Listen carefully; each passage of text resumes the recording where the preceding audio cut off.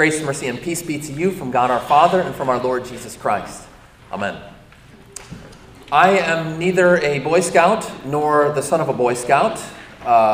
Growing up, you might have called me an avid indoorsman. Okay? My dad worked for a hotel company, worked for Marriott, and so we didn't go camping, we stayed in hotels, right? This is why God invented hotels, so we don't have to sleep outside. Now I'm a little bit better. I'm not totally useless. Okay, but if you need somebody to tie a knot, I'm not your man. Now, why do I tell you this? I tell you this because of what St. Paul says in today's reading and what I want to say about what St. Paul says. Now, as I mentioned at the outset, our letter of St. Timothy, and if you have your worship folder, go ahead and open it up to that epistle reading from St. Timothy. We're going to be working through that. Paul writes this. This is his last correspondence that we have. He's writing from the shadow of the gallows. He knows that his life will soon be ending. And so he writes to his beloved disciple, to his child, he calls him, his child in the faith, Timothy, giving some parting words, some final thoughts about living this Christian life. And the first word, the word that I want to focus on this morning, is he says to Timothy, now remember, Timothy, to fan into flame the gift of God. To fan into flame the gift of God. Now, what does he mean by that? What is this gift that Paul's telling him to fan into flame? Well, in the context here, specifically for Timothy, it probably means the special gifts that Timothy has with his calling as a pastor, to exercise that preaching and teaching. But as we look a little bit more wider, as Paul is talking to Timothy, he says, I'm reminded of your sincere faith, a faith that dwelt first in your grandmother Lois and your mother Eunice, and now I'm sure dwells in you as well. And elsewhere in the New Testament, it speaks of faith as this gift of God. By grace are you saved through faith, and this is not of yourselves. It is a gift of God. It's that Pentecostal gift of faith that at the first Pentecost, you remember how the Holy Spirit came down in the flame, the tongues of flame, and ignited the hearts of God's people with that faith in Christ. So that flame of faith continues to flicker through God's people from age to age. And as it did in Timothy, Paul tells him, exhorts him, fan into flame that gift, which is yours, Timothy. Now, why does he need to say that? Is it because Timothy has been indolent, he's been lazy when it comes to his faith? I don't think so. I think that Paul knew then, as you and I know now, that there are so many forces that would threaten to extinguish that flame of faith. Whether it be the storms of opposition, or the monsoons of personal trials, or the wind and rain, even just the drizzle of persistent doubt. There are so many forces that would dampen that flame of faith and threaten to extinguish it. And so Paul encourages Timothy, as he encourages you and me, fan into flame that gift of faith. It's not to be taken for granted. But how do we do that? What does that mean to fan into flame this gift of faith? Well, and here is why I want to I gave you some full disclosure about my lack of Boy Scout training, because I want to run with Paul's analogy a little bit. I'm not great at starting a fire. I know a little bit about how to keep that fire going. I know some more about the scriptures, thankfully. And what I want to do is to indulge that analogy, that metaphor a little bit, and think about what it means to fan into flame this gift of faith by thinking about what is it like to keep a fire going. So bear with me as I do my expertise in pushing an analogy too far. Okay, so you've got the fire going and you want to fan it into flame even more. One of the things that you will likely do is to give it air, right? Fire needs oxygen. I found out this week as I was thinking about it, there's those tools that you use. Does anybody know what those are actually called? Bellows. Bellows. Okay, more of you knew than I knew. I had to look it up. That's right. You use the bellows. Or if you're like me, you just go. You try to give it air, to fan that flame into faith. Now, spiritually speaking, this is what Paul is talking about when he says, we have a spirit, not of fear, but of power and of love and of self-control. Now, the Greek word for spirit is pneuma, from which we get things like pneumonia, of course. Pneumonia is to have bad breath, basically. Bad air. And it comes behind that, the Hebrew word, one of these beautiful Hebrew words, ruach. I'd ask you to say it, but I don't want you to hock a loogie on your neighbor there. Ruach, which literally means the wind, the breath of God, His Spirit. And so we fan into flame the gift of faith by breathing in again that Spirit of God through prayer, through communion with the Lord, remembering that you have received a spirit not of fear. What fear is constantly doing is squelching that flame of faith. Scriptures tell us that the one who loves, that perfect love casts out fear. That you have received the perfect love of God the Father through His Son Jesus in His Spirit that casts that squelching power of fear out. Instead, you have received the Holy Spirit, a spirit of power from on high, of love, of the love of God poured into your heart, and of self-control, of a sound mind, that sacred, settled peace that dwells within you through God's power in the Holy Spirit. We breathe that in. We give air to the flame of faith by remembering who we are and whose we are. That already that fire has been kindled in your heart through the power of the Holy Spirit. So that's one way that Paul teaches us here. We fan into flame the gift of God. A second way is to stoke the logs. Okay, you've got one of those stokers, one of those long pole thingamajobs, and you poke the fire. You got to poke it. You got to move the logs around, and that stirs up the flames again. It rekindles the embers that are in there. What does this mean, spiritually speaking, analogously speaking?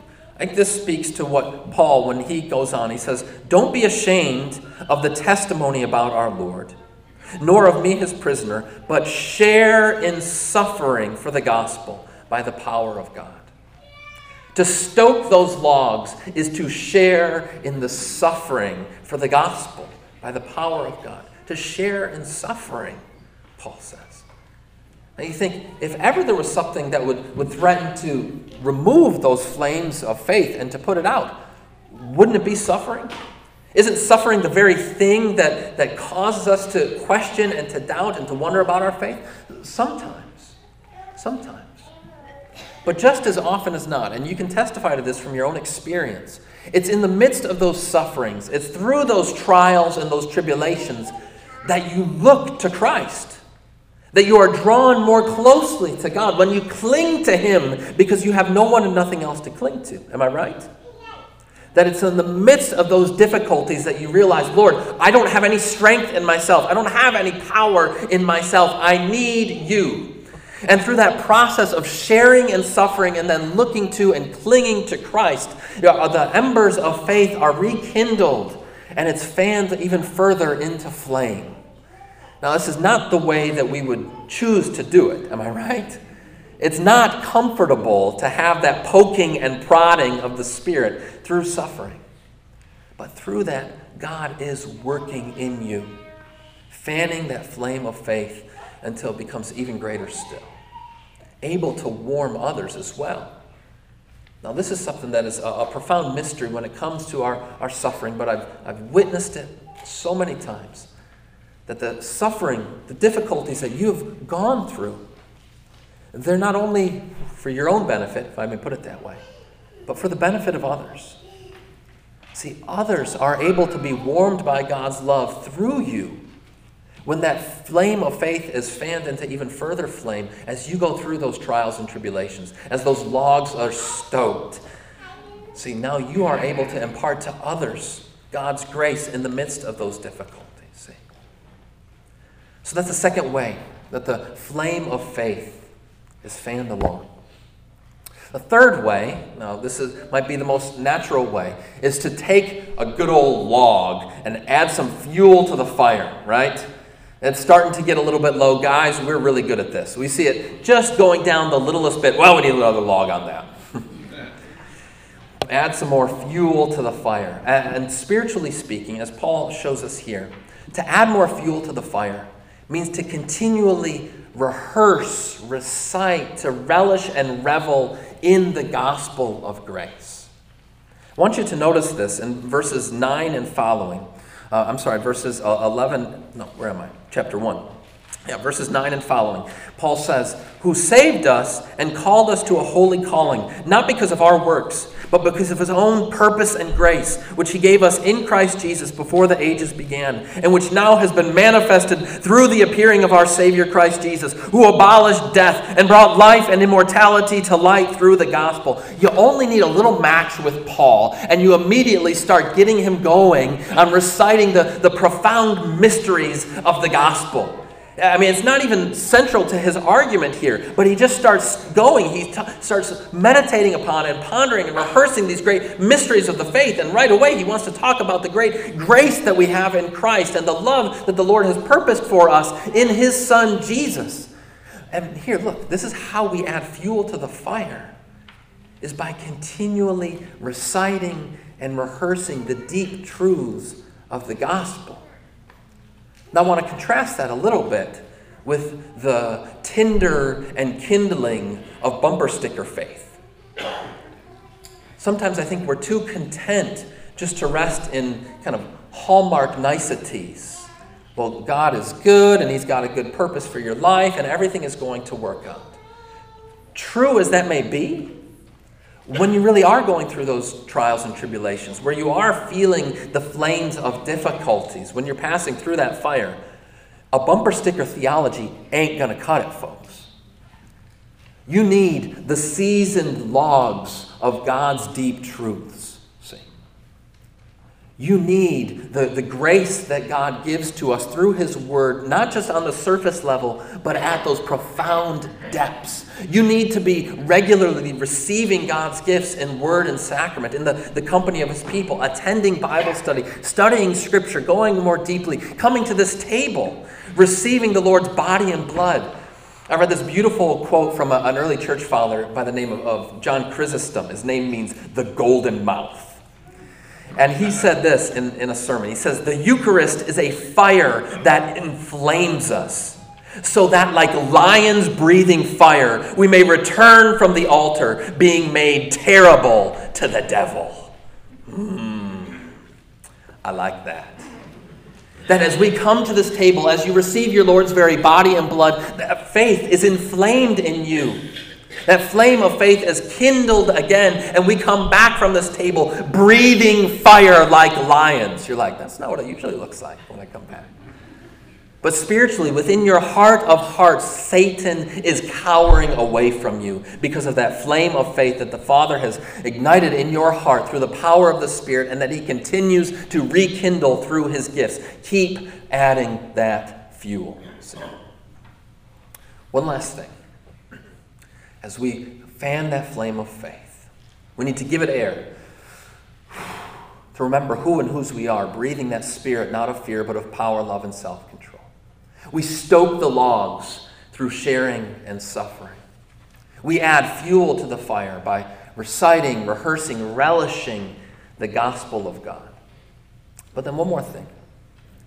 We fan that flame of faith by passing it on, by sharing it, by carrying the torch for others. Now here I'm breaking with the analogy a little bit.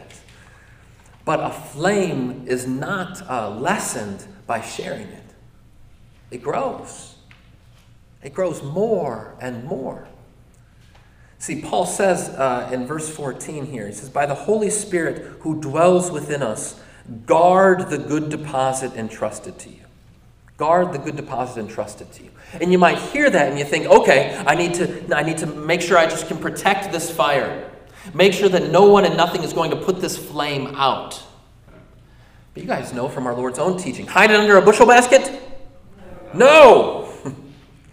In fact, to do so is going to extinguish that flame of faith. No, instead, I am going to let it shine. I'm going to hand it down. I'm going to carry this fire especially for the sake of the next generation. There's a marvelous book. I brought it with me, as you know I want to do, The Road by Cormac McCarthy. Any of you read this novel before or seen the movie?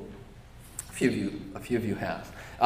It's not for the faint of heart. It's one of these stories that's kind of like a post-apocalyptic thing. It imagines a future in which America has just completely gone to chaos, and maybe it's not that hard to imagine, but no, it's this post-apocalyptic future. Everything's covered with ash. We don't know what has happened or how it has happened, but now there's only a few people who are still alive, and it really tells the story of a father and a son who are simply trying to survive, to make it another day. They've got their gun with like 2 bullets in it, and just their wits and their hope and their faith. And there's one powerful moment in the story where the father, it looks like he's not going to make it. His health is failing, and he's telling his boy, "You're going to have to go on without me." And the son says, "Dad, I couldn't do that. I couldn't possibly do that. How am I going to do that?" He says, "You can do it. You need to do it. To carry the fire." To carry the fire. And the son says, "Well, what do you mean by that? To carry the fire? You mean the gun? I need to carry the gun. That's going to protect me." He says, "No, that's not what I'm talking about. You need to carry the fire that's within you, see. The very breath of God that is in your breast." It's like that breath that Paul told Timothy he had because of Lois and Eunice, who carried the fire before him and who passed it down to Timothy, and who Timothy passed it down to the next generation. How many of you are here this morning because others carried the flame of faith for you? They carried the fire, your great-grandparents and grandparents and parents, to make sure that that flame of faith did not go out from generation to generation. This church is here because people like Henry Starkey handed it down to the next generation, and on and on and on it goes until you have my wife Ann, great-great-great-grandchild of Henry Starkey. I still think that's cool. How many of you are here because that flame of faith continued to flicker and that fire was handed down? As I look into the pews, I see it. Generations that are gathered together because others before us carried that flame of faith. Look, brothers and sisters, you have been given a gift in that flame of faith. Do not hide it under a bushel basket. Guard that good deposit that the Holy Spirit is guarding in you. It inhabits your breast. How can I go forward? How am I going to move forward? I can't do it. I don't know how to do it. But take heart, because the God who kindled that flame of faith in your heart, he continues to keep it going from generation to generation to generation. If you want to fan the flame of faith today, and I know you do, carry the fire for tomorrow. Amen. And may the peace of God that surpasses all understanding keep your hearts and minds in Christ Jesus. Amen. We stand to sing.